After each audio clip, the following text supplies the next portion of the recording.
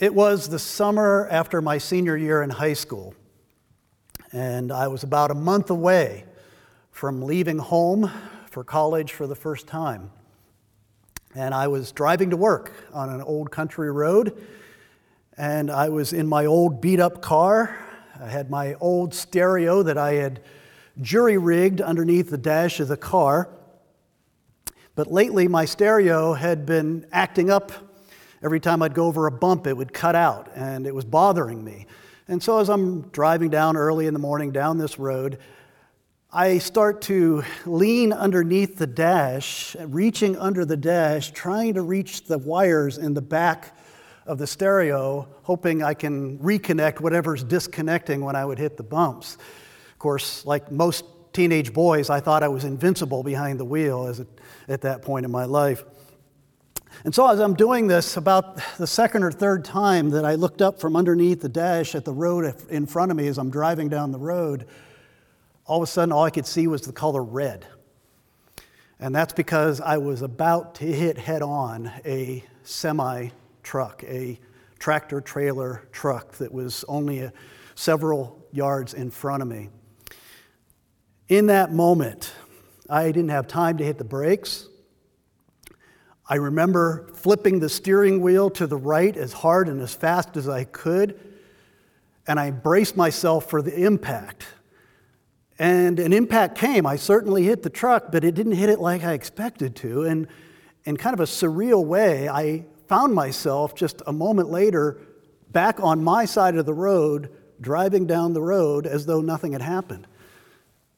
And I was certainly puzzled in the moment, but I pulled the car over, realized I couldn't open the door of my car. I had to, with both feet, kick it open. After I got out of the car, I looked back at the driver's side of the car, and it was all crumpled all the way from the front to the back, and it was a strange black color. And I turned around to see what had happened to the truck, and it had run into the bank and was stopped there along the side of the road, face into the bank. And as I'm running back to find out what had happened to the driver, I began to realize what must have happened is that as our vehicles were coming towards one another and about to hit each other head on, I suddenly swerved to my right, and as he tried to swerve to his right, the truck actually jackknifed, and so it, at a 90-degree angle, went directly into the bank at the side of the road, which meant that when my car actually impacted his truck, the cab of his truck, I actually hit his tires. And having hit the tires on the side of his truck cab, I actually bounced to the other side of the road, and that's why I was able to keep going, and that the impact was not nearly as destructive as I expected it to be. In the Lord's providence, neither I nor the truck driver had any serious injury, nothing more than bruises. But from that moment on, I've often thought of that event and thought how I came this close to dying. If I had looked up a split second later, I wouldn't have been able to avoid hitting him head on, and I would have died right there in the spot. The cops came, my father eventually came, and then he took me home. And I remember just an hour or two later laying there on my bed in my bedroom, staring at the ceiling, just shuddering, thinking about what had almost happened. And as I tried to process it, I laid there thinking. I looked over to the bedside table, and there was my Bible. I was a brand new Christian. I'd only been a Christian for a few months. Didn't know anything about the Bible, didn't know how to read it, but I knew the answer must be in there somewhere. So I picked up the Bible, and of course, not knowing how to read the Bible, I did what most people do. I just let it fall open and started reading, and literally, these are the first words that I read that day as I lay there in my bed after that accident. Here's what the Word of God said to me, and I did feel it was speaking directly and uniquely to me in that moment. I love the Lord because He has heard my voice and my pleas for mercy. This is Psalm 116. I love the Lord because He has heard my voice and my pleas for mercy. Because He inclined His ear to me, therefore I will call on Him as long as I live. The snares of death encompassed me. The pangs of Sheol laid hold on me. I suffered distress and anguish. Then I called on the name of the Lord. O Lord, I pray, deliver my soul. Gracious is the Lord and righteous. Our God is merciful. The Lord preserves the simple. When I was brought low, he saved me. Return, O my soul, to your rest, for the Lord has dealt bountifully with you. For you have delivered my soul from death, my eyes from tears, my feet from stumbling. I will walk before the Lord in the land of the living. Having read those words from the Lord, I prayed, I got up off my bed, went back, got into our other car, and drove to work and worked the rest of that day. All because the Lord, by his Holy Spirit, spoke to me through his word, and his word restored me, healed me, taught me a strong lesson about what it means to live every moment, realizing that I'm dependent upon the Lord for his grace, and that he is the one who watches over me. Today, on Easter Sunday, we celebrate another far greater deliverance from death, the deliverance of the Lord Jesus Christ, not just from death, but from the grave itself, as he went through death on our behalf. How he was raised from the dead, and in his resurrection, we have hope for this life and for eternal life. We celebrate today that death could not hold Jesus Christ. And because it could not hold him, it cannot hold us. As Romans chapter 6, verse 5 says, "For if we have been united with him in a death like his, we shall certainly be united with him in a resurrection like his." As I was preparing this message, I thought about the fact that there's a very good chance that our Lord Jesus Christ sang this psalm just hours before he went to the cross to die for our sins.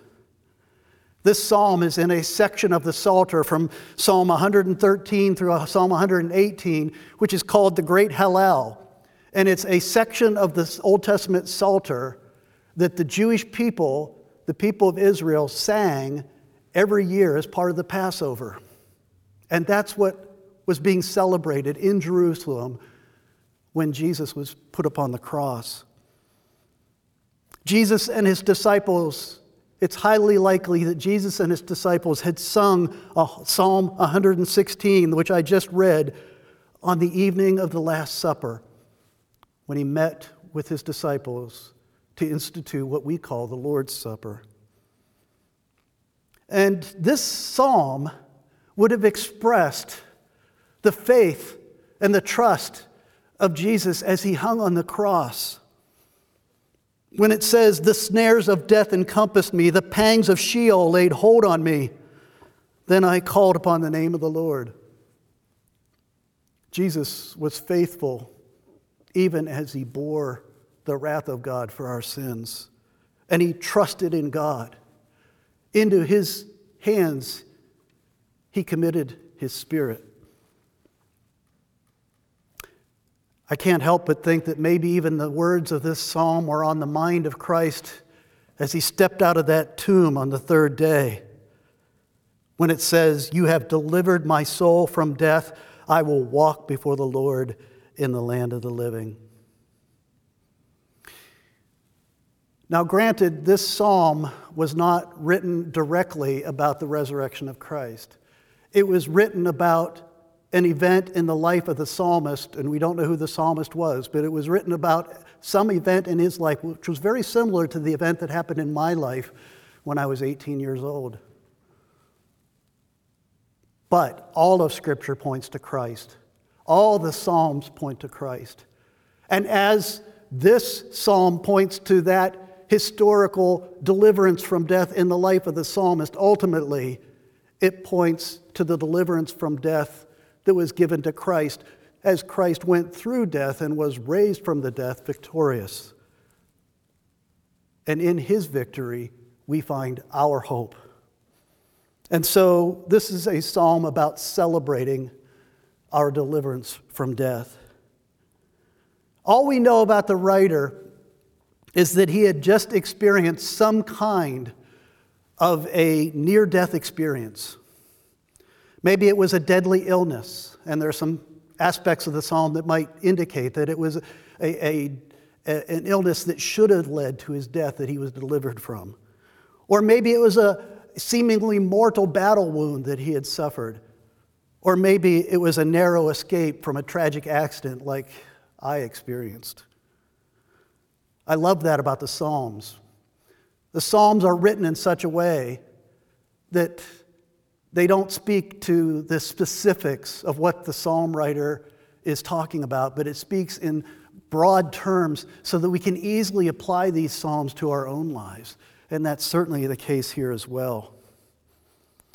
In verse 3, he says, "The snares of death encompassed me, the pangs of Sheol laid hold on me. I suffered distress and anguish." Notice the aggressive, vicious language that's used, the way that death went after him. It laid hold on him. It encompassed him. Scripture often presents death as our enemy. Death is in alliance with the evil one. Death is certainly under the control of our God, but death is our final enemy. The greatest weapon that the evil one has to threaten us with, to use against us. And so the psalmist, not just here, but in many places, talks about death as it like a hunter, as it attempts to ensnare us, to trap us. And in light of it, we are helpless.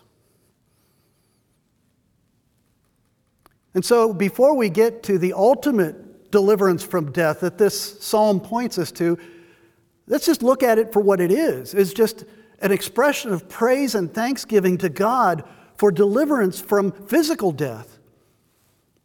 The daily rescue from death that we all experience, even though most of the time we don't even think about it. The Word of God continually emphasizes how fragile our life in this world really is. For example, in Isaiah 40, very familiar passage, talks about our lives in this fallen world, our physical lives, we're like the grass of the field. It's here today and gone tomorrow. That is a consistent message of Scripture. We don't think that way, especially in the 21st century, with our medical technology, with the science, with all of the protections and insulations we have from death. But we need to be reminded that our life can be taken from us in just a moment. When we talk about a near-death experience, that's only meaningful from a human perspective, but from God's perspective, we're all near death every moment of every day. And it's foolish to think that death is something that we can just put off in the distance and not deal with until sometime later. I sometimes think about that as I'm driving down the highway, especially if I'm on the interstate, and cars are going past me at 70 miles an hour. And I'll sometimes think I'll be reminded of that accident when I was 18 and how in just a moment a car could swerve into my lane, totally out of my control, and my life could be over in an instant. And yet every day is like that. Every day is a gift from the Lord. Our life is fragile, but it's protected in His powerful hands. He's the one who controls the tornado. He's the one who controls the earthquake. He's the one who controls the stroke or the cancer or the heart attack. We're dependent upon Him for every breath of life.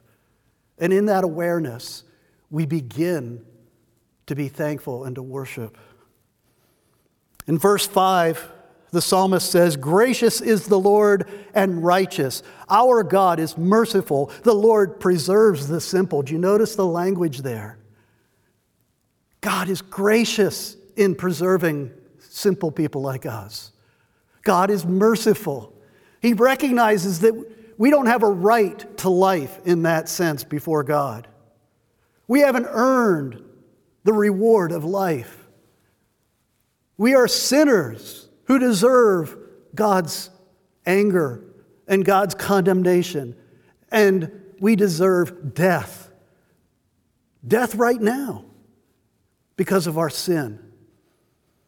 And it's only God's grace that delays death, that preserves us from death, that gives us another breath, that gives us another hour, that gives us another day, that gives us another month or another year to live.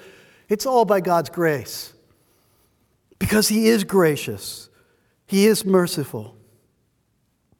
Death as this aggressive enemy out to entrap us, to destroy us, has every right to lay claim to us because of our sin.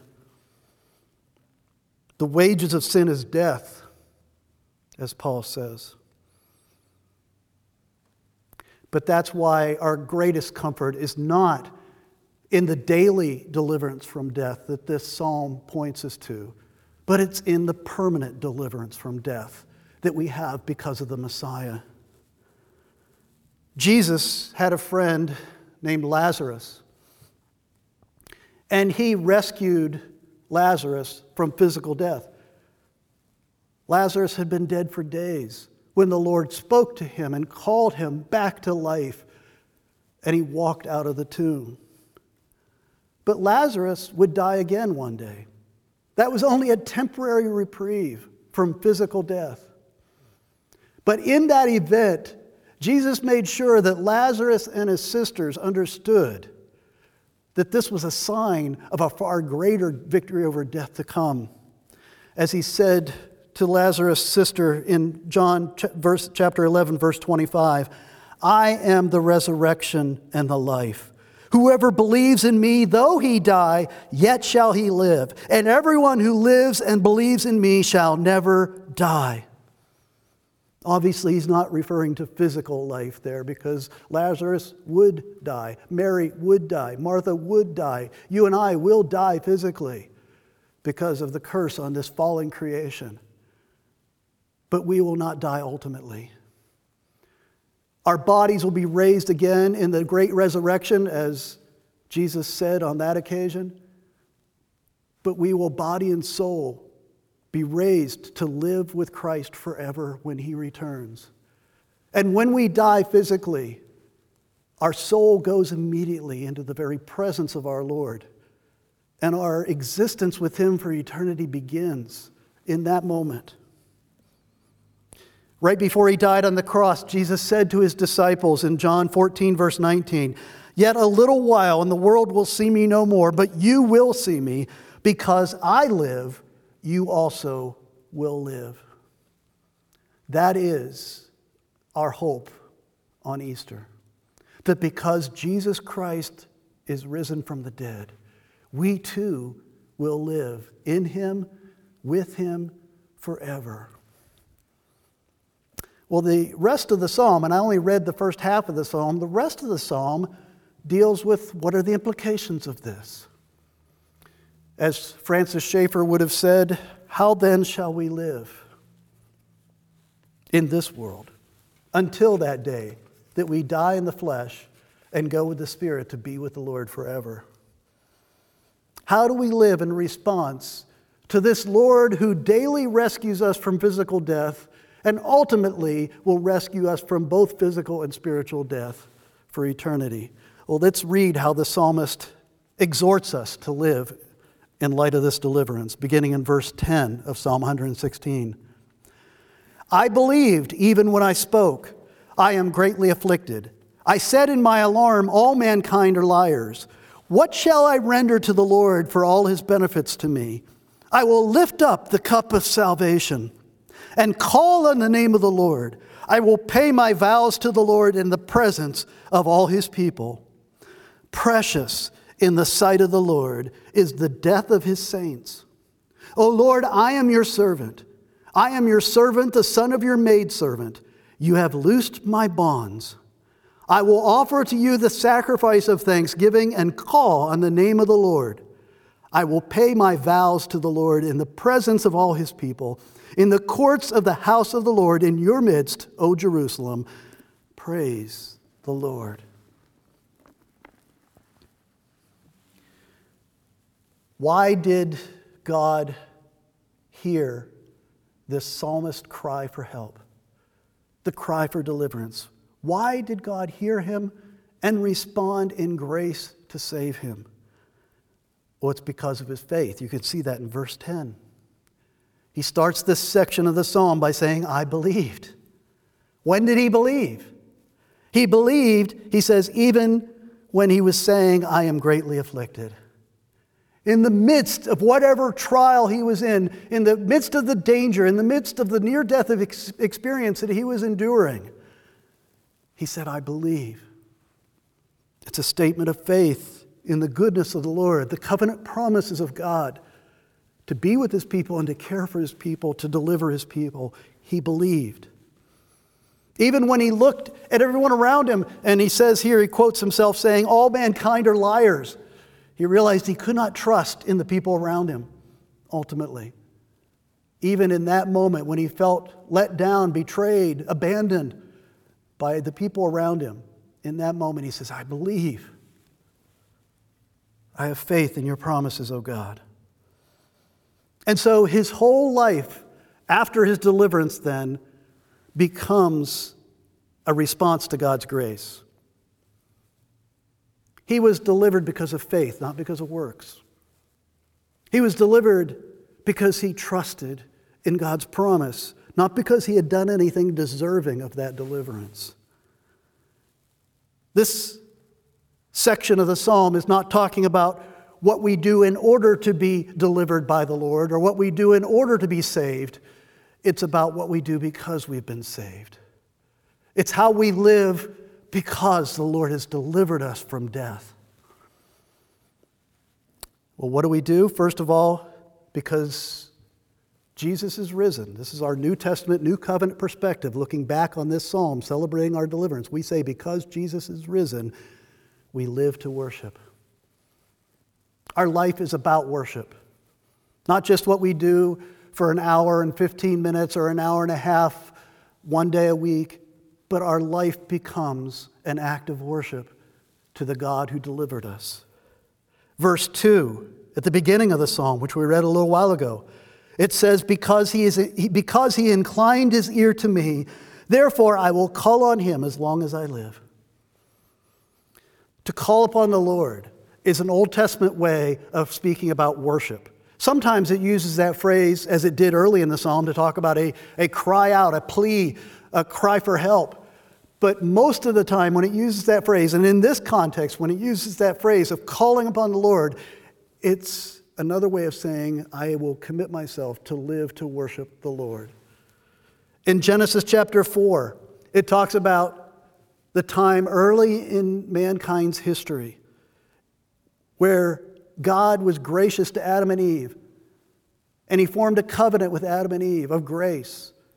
And then he gave them another son, a son named Seth. And it says in Genesis 4:26, to Seth also was born a son. And at that time, people began to call upon the name of the Lord. The name of the Lord is who he's revealed himself to be in his nature and in his works. To call upon the name of the Lord is to worship him and to serve him, to bow before him. In Genesis 12, verse 8, it talks about Abram when he came into the promised land, and it says, there he built an altar to the Lord and called upon the name of the Lord. And so that's what the psalmist is saying. Because he has delivered me, I will live a life of worship to him. In verse 12, it says, what shall I render to the Lord for all his benefits to me? And that's such a natural reaction to realize when you think about all that God has done for you by his grace and by his grace alone, you didn't deserve any of it. All that he has given to you, all the grace that he has shown you, how can you pay him back? But he makes it clear here that our worship is not paying God back. We cannot pay back for God for all that he's done. Even our faith, even our desire to worship is a gift from him. So how can we repay him with something that already has been belonged to him, something that he's given to us as a gift? we don't repay him. The way that we respond to his grace and his deliverance is by worship. And that's what he says. What shall I render to the Lord for all his benefits to me? He says, verse 13, I will lift up the cup of salvation and call on the name of the Lord. I will lift up the cup of salvation and call upon the name of the Lord. In other words, when I look at all he's done for me, all I can do is praise him, worship him, bow before him, and adore him. And that's what the Lord expects from us in response to what he's done for us. What is the cup of salvation? Well, Scripture basically speaks of two different cups. In the Old Testament, it talks about the cup of God's wrath. The cup of God's wrath, and it'll say that his wrath is not poured out upon sinners until that cup is full. But when that cup is full to overflowing, then that cup of wrath is poured out upon sinners. And it speaks of judgment and condemnation. But the Scriptures also talk about the cup of salvation. And the cup that is full of God's covenant blessings for his people. It's the cup that overflows in Psalm 23. And it's interesting that Christ refers to both of these cups on the night before he was betrayed. The night on which he was betrayed, the night before he went to the cross. In the upper room with his disciples, he held up the cup of the Passover meal. And he presented it to his disciples and he said, this cup is the new covenant in my blood, which is shed for you. The cup of salvation. The cup of the covenant blessings which God has promised to his people, which he has chosen for himself. The cup of salvation. But then later, in the Garden of Gethsemane, Jesus pleaded in prayer to the Father, and he said, my Father, if it be possible, let this cup pass from me. He's speaking about the cup of wrath. The cup of God's wrath, which our sins deserved. In his human and divine natures, he understood that to accomplish our salvation and to deliver us from sin and death as the penalty for sin, he would have to bear the wrath of God.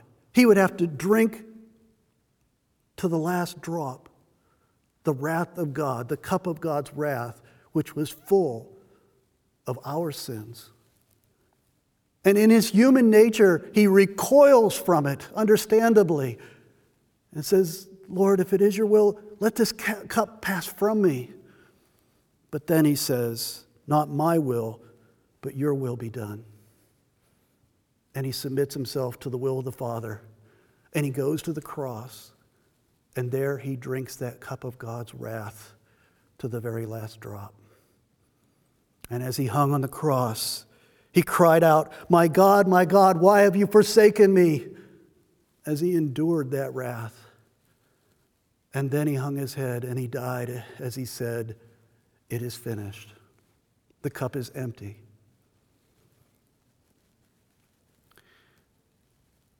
We are driven as we see this grace of God which has provided our deliverance from the ultimate death of the flesh and the death of the soul. We are driven to worship. That is the appropriate response to what has been done for us. And so the psalmist says twice, he says it in verse 14, he says it also in verse 18, I will pay my vows to the Lord in the presence of all his people, in the courts of the house of the Lord. He longs to be with God's people and to renew his vows to the Lord in worship. He longs to be in the presence of God's people. You get the sense that whatever it was, whatever trial he's just going through, whatever near-death experience he has endured, somehow it's prevented him from being with God's people. And he longs to worship God in the presence of God's people. Corporate worship is a necessary response to the grace of the Lord in delivering us from sin and death. This is now the 5th Sunday that we've not been able to come together in the presence of God to worship in body and soul before him, to praise him, and we grieve. It's been a serious loss in the life of this church and in every true church. And we need to be praying that God will restore this covenant blessing to his church. We need corporate worship. We need to be with each other, to renew our vows to the Lord in the presence of the Lord and to declare his praises. Because that's what our soul needs to do in responding to his grace. For a time, we do worship the way we've been doing it these last few weeks. And the Lord understands, the Lord is sovereign, the Lord has arranged for this. He has his purpose in it. But there should be a growing, deep hunger to be back with God's people, worshiping together and praising him for his deliverance. And so worship is the first response. The second response we see in this psalm is service. Because Jesus is risen from the dead and has delivered us from death, we will serve him. Not just today, not just tomorrow, but we will serve him forever. Verse 9 says, I will walk before the Lord in the land of the living. He's not making a commitment to do so there. He's rejoicing in the privilege of doing so. He has been spared from physical death so that he can walk with the Lord in the presence of the Lord in the land of those who are physically living in this fallen world. He gets to continue to serve the Lord in this world. Life after deliverance from death is driven not just by worship, but by thankfulness and an awareness that we get to live our lives in the presence of the Lord and to serve him. We are in the presence of the Lord. There's a Latin phrase, coram Deo, which means before the face of God. And that means before the smiling face of God. God who has shown favor to us, the God who has shown grace to us, the God who has sent his Son to die for us that we might be reconciled to him so that we might be adopted into his family as his children. We live before this God completely exposed to him. All of our thoughts, words, and deeds completely exposed to him and yet fully accepted by him because of the blood of Christ. To live in the continuous presence of God. In verse 16, he talks about this commitment to service. O Lord, I am your servant. I am your servant, the son of your maidservant. You have loosed my bonds. Notice he says, I'm free to serve. The world doesn't understand that. How can you be freed in order to serve? Seems contradictory. But we who have known the Lord Jesus Christ, who have served under his lordship, know that that is what true freedom is. That's what we were created for. That's what the abundant life that he promised looks like, is that we get to serve him. It's not about my selfish will any longer. It's not about my selfish desires. It's not about my selfish agenda in life. It's not about my kingdom. It's about serving him, and that's where true satisfaction and true life is found.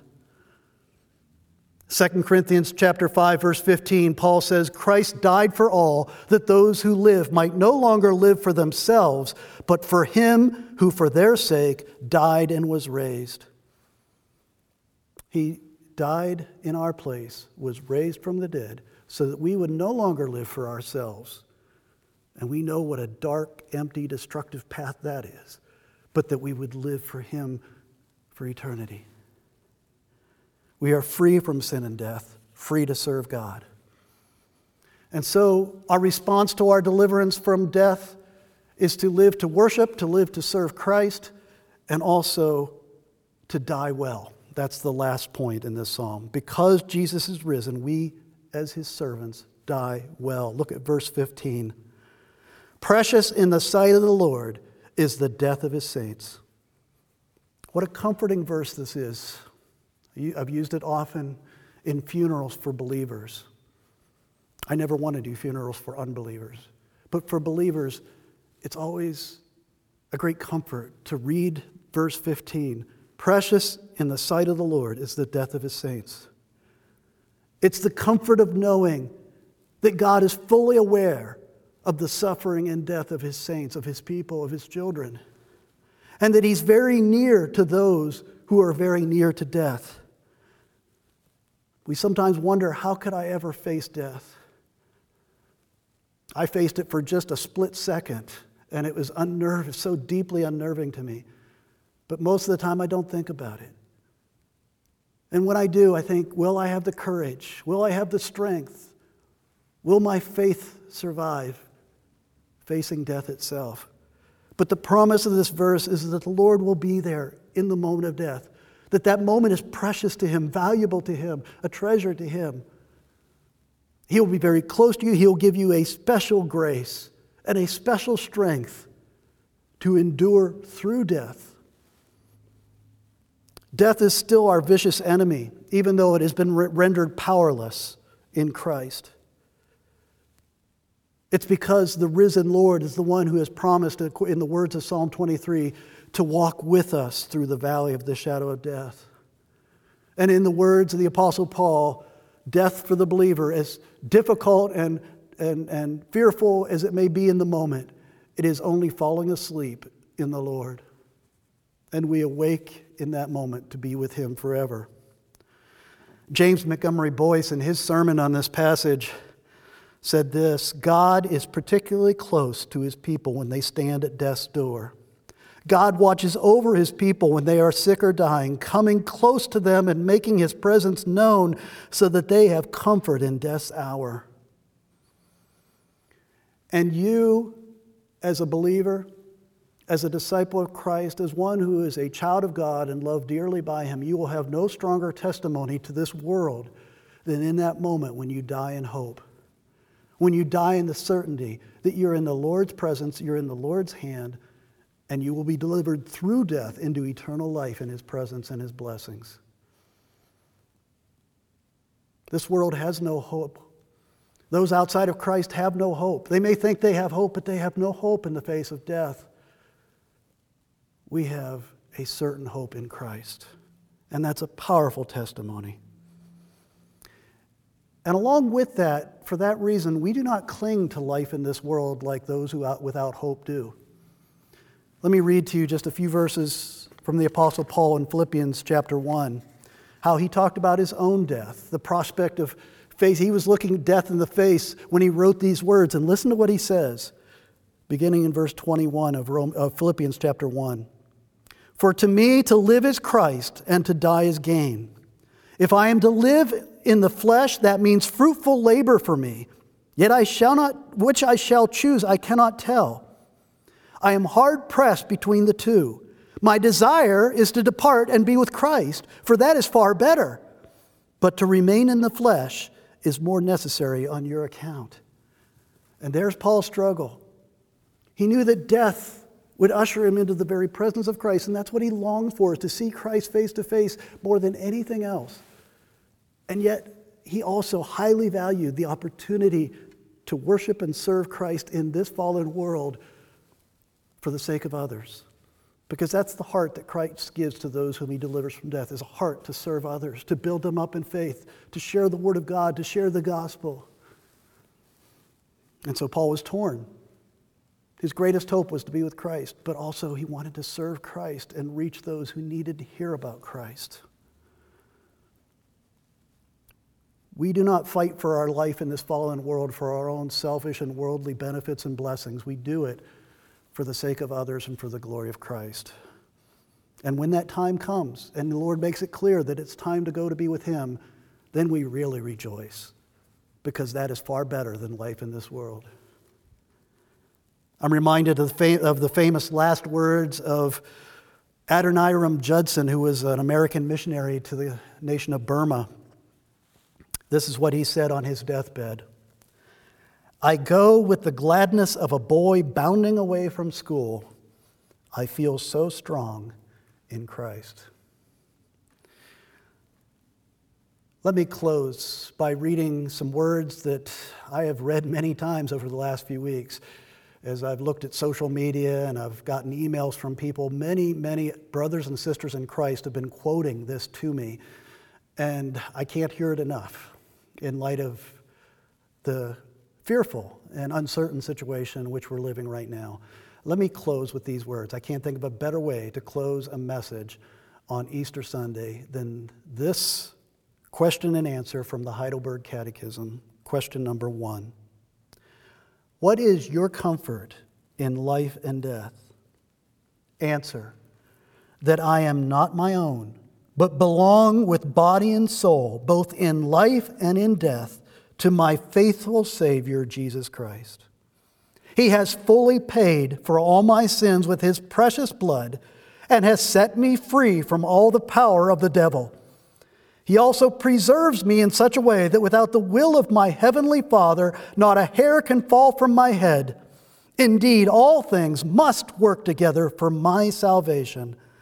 Therefore, by his Holy Spirit, he also assures me of eternal life and makes me heartily willing and ready from now on to live for him. That's what the psalmist is trying to say to us in Psalm 116. Let me pray. Father, we worship you together in the name of Jesus Christ, our risen Lord. We are your children. We have been purchased with the blood of your only begotten Son. We've been adopted by your grace into your family. We are heirs of your eternal kingdom. All of this has been given to us as a gift of your grace. Thank you, Lord. Thank you for preserving our lives in this world day in and day out, even when we don't recognize it. But Lord, most of all, thank you that we do not need to fear physical death, for it is only falling asleep in Jesus. And we look forward to that day when we will awake in your presence. And even more to that great day at the end of history when Jesus Christ will return again, and he will give us a new body and a purified soul, and we will worship you and serve you forever in the new heavens and the new earth. That is our hope on this Lord's Day, this Easter Sunday. In Jesus' name we pray. Amen.